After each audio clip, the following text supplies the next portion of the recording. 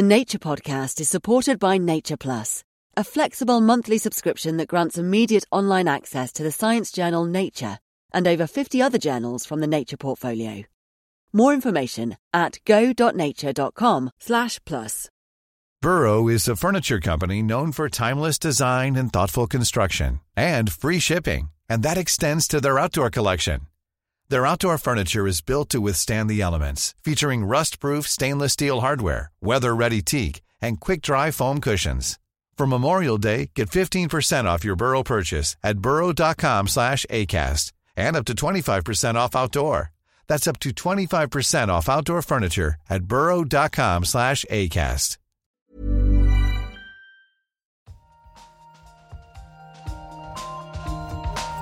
In an experiment. We don't know yet. Why is light so far? Like, it sounds so simple. They had no idea. But now the data speaks. I find this not only refreshing, but at some level astounding.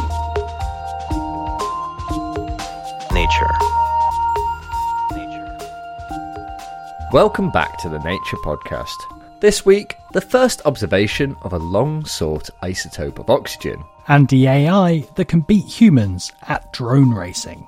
I'm Dan Fox. And I'm Nick Petrichow.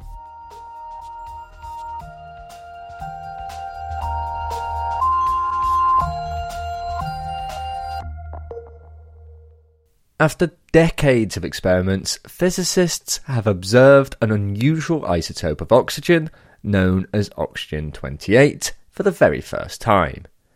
This is a momentous discovery for nuclear physics and may challenge our theoretical models of how atomic nuclei work.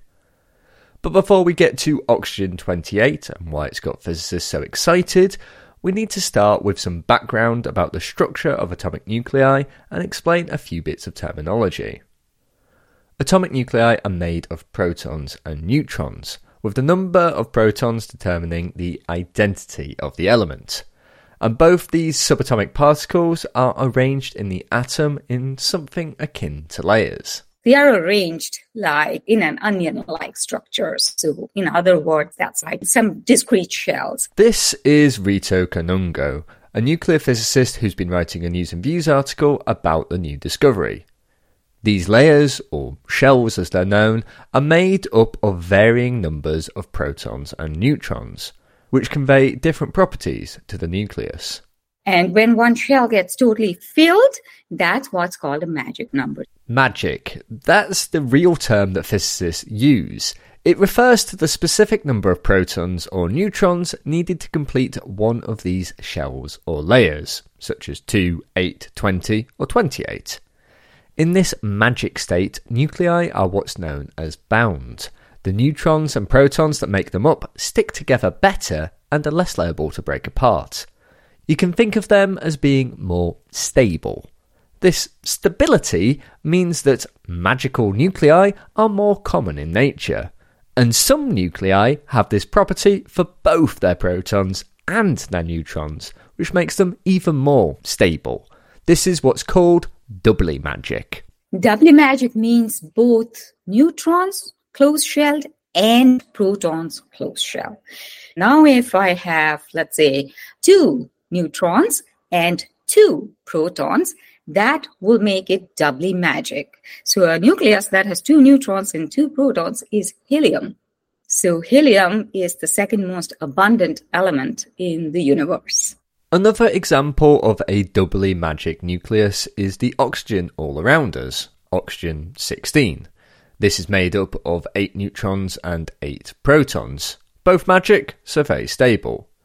But oxygen-16 is quite different from oxygen-28, a strange isotope that researchers have theorised would also be doubly magic.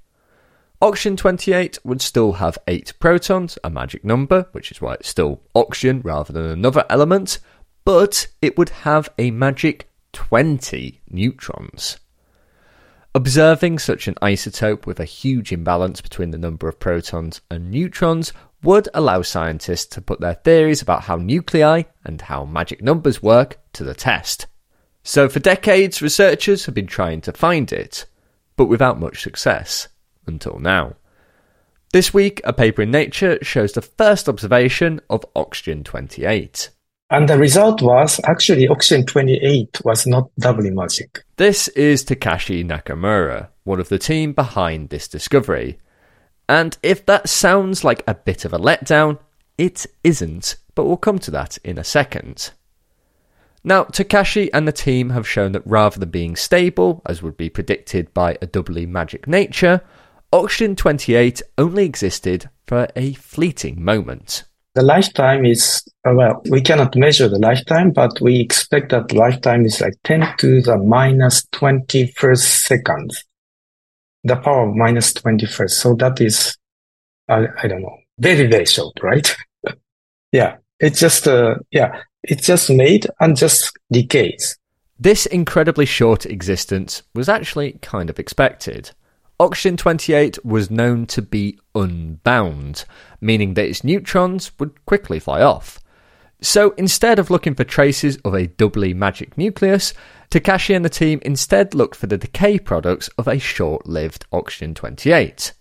They theorised that if oxygen-28 was not doubly magic, it would decay into 4 neutrons and 1 oxygen-24. So the team set about making an experiment that could detect these decay products, which was no mean feat, as neutrons are really hard to detect. This detection of 4 neutrons was very, very tough. So nobody could do it. These neutrons are very like ghosts, right? Neutrons are like neutral particles. So it can sometimes react with some material. Then we know that neutrons are there. But sometimes it just scattered without leaving any signal, right? So then it's like a ghost. So most of the experiment cannot measure 3 neutrons or 4 neutrons. So we needed to really set up a very good, sophisticated neutron detector system. So this is the first 4 neutron measurement ever done. To achieve this feat required an international collaboration and state-of-the-art detection equipment to try and catch those ghostly neutrons. With that in place, Takashi and the team started trying to make oxygen-28, however fleetingly. They started with a neutron-rich isotope of calcium known as calcium-48, which is relatively stable. Such an isotope can be broken down into different nuclei, including oxygen-28, and to trigger that process, they started by firing it at a beryllium target. And then this hits the barium target first. And then from calcium-48, several neutrons, protons are removed to produce fluorine-29. And fluorine-29 is short-lived, but it's much more stable than oxygen-28 to survive more than millisecond or something, so that it can be transported from the production point to the experimental point, about, I think, 30 or 40 meters away. And during this 40 meters process, fluorine-29 was kind of purified. And then fluorine-29 hits a proton to knock out this proton. So fluorine-29 has 9 protons, okay?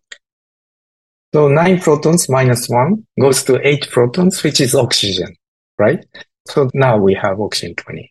This experiment was actually conducted several years ago, but since then a lot of maths and simulations have been required to really make sure that oxygen-28 was detected, or at least oxygen-24 and 4 neutrons. And that is what they present in this paper. The fact that oxygen-28 was not doubly magic was expected, but still raises questions, as it shows how our understanding of what makes something doubly magic is limited. The data the team gathered here as well will allow researchers to quantitatively probe how oxygen-28 challenges their expectations, something they could only theorise about before. And more broadly, this result implies there's a lot scientists still don't know about nuclear physics, in particular the strong force that holds nuclei together. It may in fact challenge physicists' concepts of how nuclei work, and so will help them understand some of the fundamental forces that help make up all matter in the universe. Here's Ritu, who you heard from earlier, to explain. And the interesting thing is none of the theory predictions, which are really state-of-the-art predictions, were able to explain or agrees really with the observed mass or the energy. So now that brings a bigger question. If we know everything about nature, then there are no surprises. We know it all. So it should all fall in place. And therefore, this is pointing to the bigger question that whether our knowledge on nature's strong interaction is complete. It clearly says it is not, because if it is complete, then we would know everything, and we do not know. That was Rito Kanungo from St. Mary's University in Canada. You also heard from Takashi Nakamura from Tokyo Institute of Technology in Japan. For more on this story, check out the show notes for a link to Takashi's paper and to a news and views article written by Ritu. Coming up, how an AI has been designed to take on the challenge of racing a drone in the real world. Right now, though, it's time for the research highlights with Noah Baker. Venus flytraps can recognise when a wildfire is coming and snap shut to protect their flesh-eating traps. The famously carnivorous plant lives in swamps, where they're frequently exposed to fires. A team in Germany investigating this covered study plants with hay to mimic their natural habitat, and then set the area on fire. One of the plants survived and could still trap prey despite having burned. Intrigued, the researchers brought lit matches close to the plants and found that they snapped shut as the flames approached. On examining the plant's trigger hairs, which cause the traps to close around prey, the authors found a molecular heat sensor that activates the hairs if the temperature rises rapidly. The authors think that by triggering the traps to close, heat sensors protect the plant's trigger hairs and so allow them to continue hunting prey throughout hot summers. You can read more on that in Current Biology. An ordinary ballpoint pen loaded with conductive inks can write LEDs onto textiles, packaging and more. Perovskites are a class of semiconducting material that have excellent optical and electronic properties and hold promise for making efficient solar cells and LEDs. And unlike conventional semiconductors such as silicon, perovskites can be handled in the form of solutions. And so a team in the USA formulated a series of viscous yet spreadable inks by dissolving various components in solvent mixtures. They loaded each ink into a commercial ballpoint pen and used the pens to write an LED. This consisted of a layer of the perovskite ink between an anode and a cathode made of a conductive polymer and nanometer-wide silver threads. By switching between various perovskites, the authors could make red, green and blue LEDs on various objects, including rubber balloons and glass vials. According to the authors, this could be a handy, low-cost way to integrate simple displays and sensors into clothing and packaging. Read more in Nature Photonics.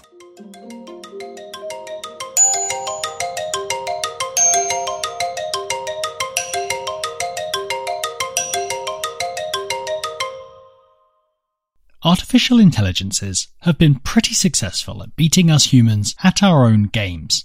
For a long time, AIs have excelled at chess, but more recently, even in fast-paced video games like StarCraft requiring split-second reactions and decision-making, AIs are coming out on top. But these all have something in common. The virtual world where the AI trains and the place where it competes are the same. This has meant that humans have remained dominant in the real world in things like sports, where it's a little different from a simulation. But perhaps not anymore. Now, in a new paper in Nature, there's an AI that can beat champion drone racers. Drone racing is a very fast-paced sport. We have a lot of acceleration where you're basically instantly hitting your top speed, or within half a second. This is Thomas Bitmata, a champion in what is known as first-person view, or FPV, drone racing, where contenders wear goggles to see what the drones see as it whips around the 3D course, ducking and weaving through a series of gates at high speeds in races that can be over in seconds. And that top speed can be a range of 100 kilometers an hour all the way through to above 200 kilometers an hour. In my case, that would be 217 is the best I've ever clocked. These dizzying speeds require competitors to have incredible reactions and spatial awareness. This makes it a tall challenge for an AI pilot. And here, AIs can't just be trained in a virtual world. The interesting challenge of FPV racing is actually that this challenge requires to push a real physical robot to its limits, which, to my knowledge, hasn't been done before. This is Elia Kaufman, one of the team behind this new AI. Now, they're not the first to try and make an AI to pilot racing drones. But the real world poses a lot of challenges. In something like chess or StarCraft, the playing field can be exactly simulated and will function the same on the day of the competition. You don't need to take into account subtle changes in wind, for example. Not so for drone racing. Another problem is motion blur. When a camera moves really fast, like if it's on a racing drone, say, then the image blurs. This blurring makes it hard for AIs to interpret camera images and work out where the drone is. Kind of important knowledge when you're in a race. So Elia and the team have developed Swift, a two-part AI system which determines where the drone is and where to fly it using onboard cameras and sensors, ultimately allowing it to beat its human opponents. Swift starts, like most AIs start, with a whole bunch of simulating. The AI takes a representation of the course and the route the drone has to take and performs multiple virtual runs to determine the fastest way around it. In an hour, it can simulate an equivalent of around 23 days worth of flying around the course. But these simulated estimates are not enough. Again, the real world comes to bite. If we rely on simulation to do this, we need to very accurately match what we observe in the real world. So kind of how much uplift we see, how much drag we see with what we observe in the simulation. If this would not be the case, then you see a large drop in performance. If the real world is a bit different from the drone simulated expectations, then it can veer off course and crash. But this is where the Swift system can adapt. After the first bout of simulation, it takes a few test flights and uses an external camera system to monitor the drone as it moves around the course. This, combined with the drone's onboard camera and sensors, allows the AI to take into account things like air turbulence that differ from the simulations. And to deal with the motion blur, it uses a neural network to identify and track the gates as it flies around the course. Altogether, this meant that the AI was able to work out the best racing lines to take around the course and estimate its position well enough to take them. The next step was to test it against some real-world opponents. In this case, a group of champion human drone racers who'd had a week to practice on the course. And the AI beat them all. Here's one of the unlucky opponents, Thomas Bitmarter, who you heard from earlier. Racing against the AI drone was a really fun challenge. It took near perfect lines, and I honestly think in most club level races, with the system as it is, with a bigger drone that's quite a heavy machine, it would actually still outperform most human pilots. It flies that good. It wasn't perfect, though. While it won most races overall, out of 7 races with Thomas, it only won 4. For example, sometimes it would crash into an opponent. These other drones were not there when the AI did its simulations and test runs, so it didn't know to avoid them. And while a human can recover from a crash, the AI hadn't been trained to do this, leaving it floundering as the opponents raced on. The real world also had some more curveballs to throw at it, like lighting. If the lighting were to change, for example if the sun were to set after the AI had done its fine-tuning, then it would struggle on the course. One of the main limitations of the current system is that it's very sensitive to environmental changes, specifically illumination changes. So if we fine-tune our system based on environment conditions that are substantially different to the environment condition that we then actually deploy the system, we saw a large drop in robustness, which means that we frequently couldn't complete a lap or that we crashed into gates. Elia does think this can be overcome with more training data. But in general, the real world being different from what the drone expects is still a problem. Altogether though, Elia believes that this champion-beating AI is a milestone, and one that could have a range of applications, even in our fickle real world. The insights that we gain by pushing these autonomous robots to the limits allow us to transfer these insights to other domains. For example, we could speed up drones that do search and rescue missions. We could speed up drones that do autonomous inspections of buildings, for example. Because at the end of the day, a drone is limited in flight time.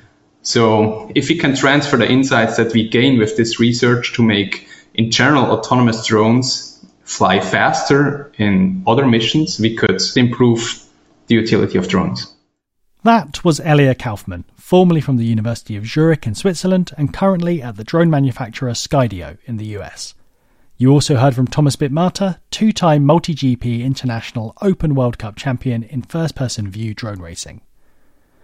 For more on this story, check out the show notes where there'll be a link to a video I've made showing the drones in action. Finally on the show, it's time for the briefing chat, where we discuss a couple of articles that have been featured in the Nature briefing. Dan, what have you been reading about this week? Well, I've been reading in Nature about this week's successful lunar landing, Chandrayaan-3, India's lunar lander touching down near the southern pole of the moon, making India only the fourth country to ever have a successful controlled landing on the moon. Oh, right. Ben actually mentioned this last week when we were talking about Russia's sort of failed mission to the moon. And so it sounds like India was a lot more successful. I guess I'm wondering what went right here. Well, I guess, in some ways it's good news for Russia because this is a success built in part on the failures of Chandrayaan-2, which successfully launched an orbiter with functioning instruments, but the lander carrying the moon rover crashed onto the lunar surface just at the final moments of its landing. And so the ISRO really, took some lessons from this, made several design changes to the lander rover portion of the mission, added a laser sensor to measure real-time velocity of the spacecraft, improved algorithms for judging deviations in propulsion and trajectory, and then generally just made the lander sort of bigger and tougher. So more solar panels, more fuel, and sort of heavier, sturdier legs, able to handle a much faster landing velocity. So just, a bit of a tougher craft. They also gave themselves a much larger target area. So Chandrayaan-2 was aiming for a patch 0.5 kilometre by 0.5 kilometre. Chandrayaan-3, on the other hand, was aiming for an area 4 kilometres by 2.4 kilometres. So just a much bigger area for it to land on. Obviously, we've already talked about Russia's attempt. They were also aiming for the South Pole, and there's been a few missions going for this sort of South Pole of the moon, but it's all been quite difficult for everyone. So what are the challenges that Chandrayaan had to overcome in order to actually make a successful landing? Yeah, that's right. I mean, the poles are actually incredibly challenging places to land, and by comparison, the Apollo missions sort of had it easy. They specifically aimed for somewhere that was easy to touch down on. The moon's poles have very sort of rough, rocky terrain. It's difficult to find sort of the flat spaces that a lander's looking for. And obviously landing sort of on a slope or hitting a boulder is pretty much a failure for a lander. But also even getting into position to land at one of the poles is more difficult. It requires entering a polar orbit, which requires additional energy to move the spacecraft into that position and introduces other uncertainties around velocity and location of the spacecraft. So even just getting ready to land is a challenge. Then at the pole, as I mentioned, it's very rocky, it's difficult terrain to land on, but it also has some real extremes of light and dark, which make it difficult to see what's going on. There are areas that are completely in the dark, there are areas that are in very extreme angle of light. So that also obscures where they're going to touch down. And so now the lander is on the moon. What's the plan? What are they aiming to do now they're there?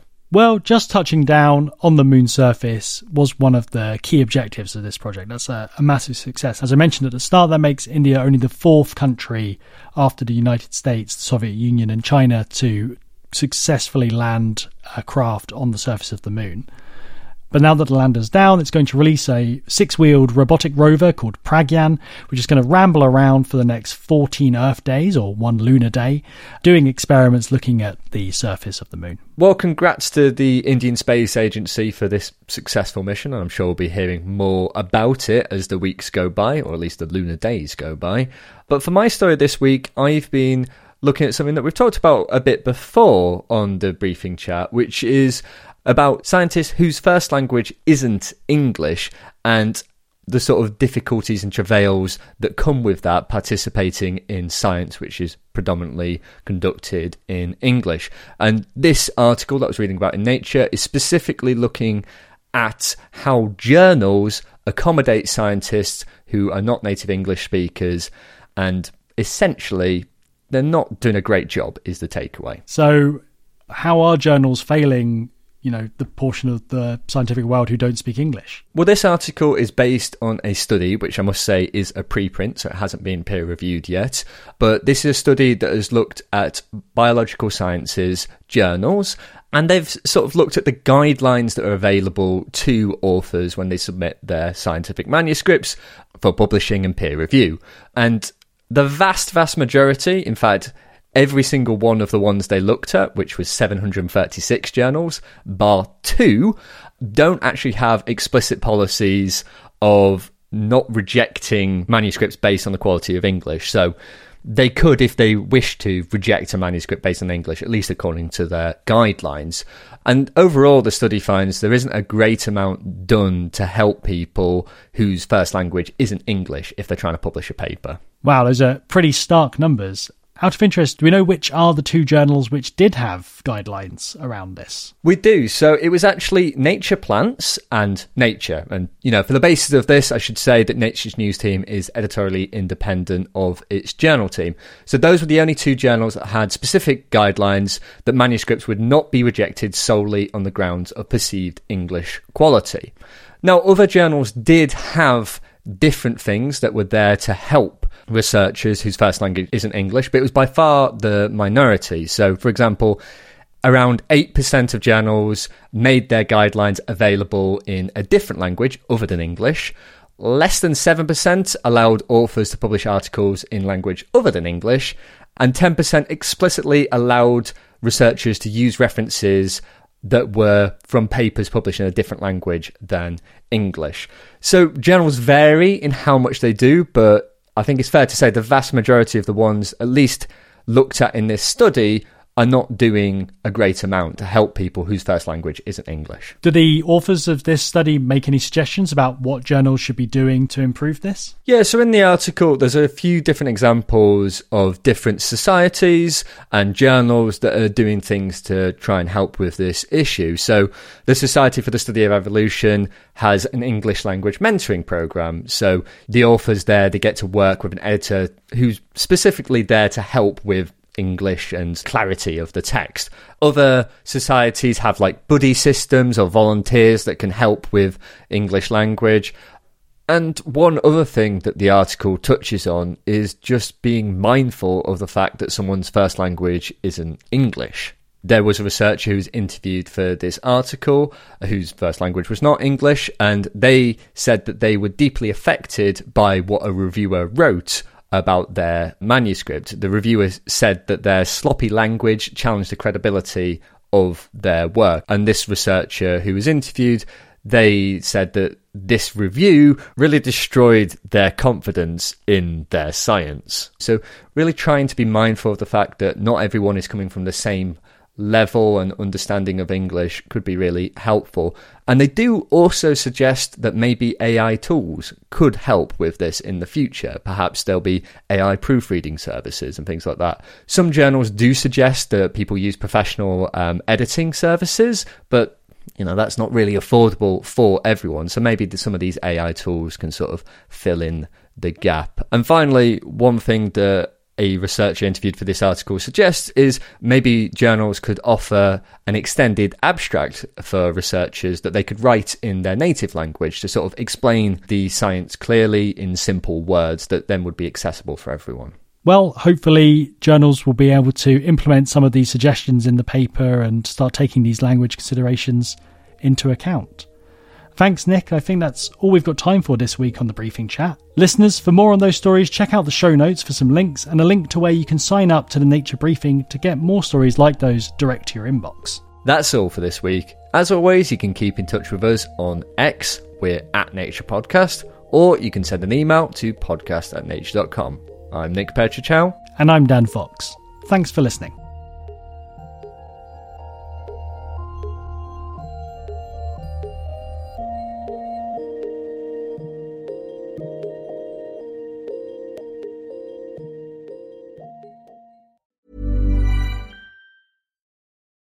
Deep dive into the world of science with Nature Plus.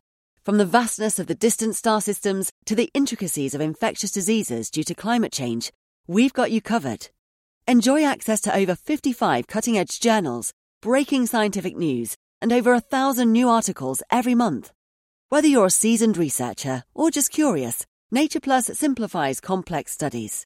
Plus, it's all available right at your fingertips on nature.com. Nature Plus, the key to unlocking the world's most significant scientific advances. Subscribe today at go.nature.com/plus.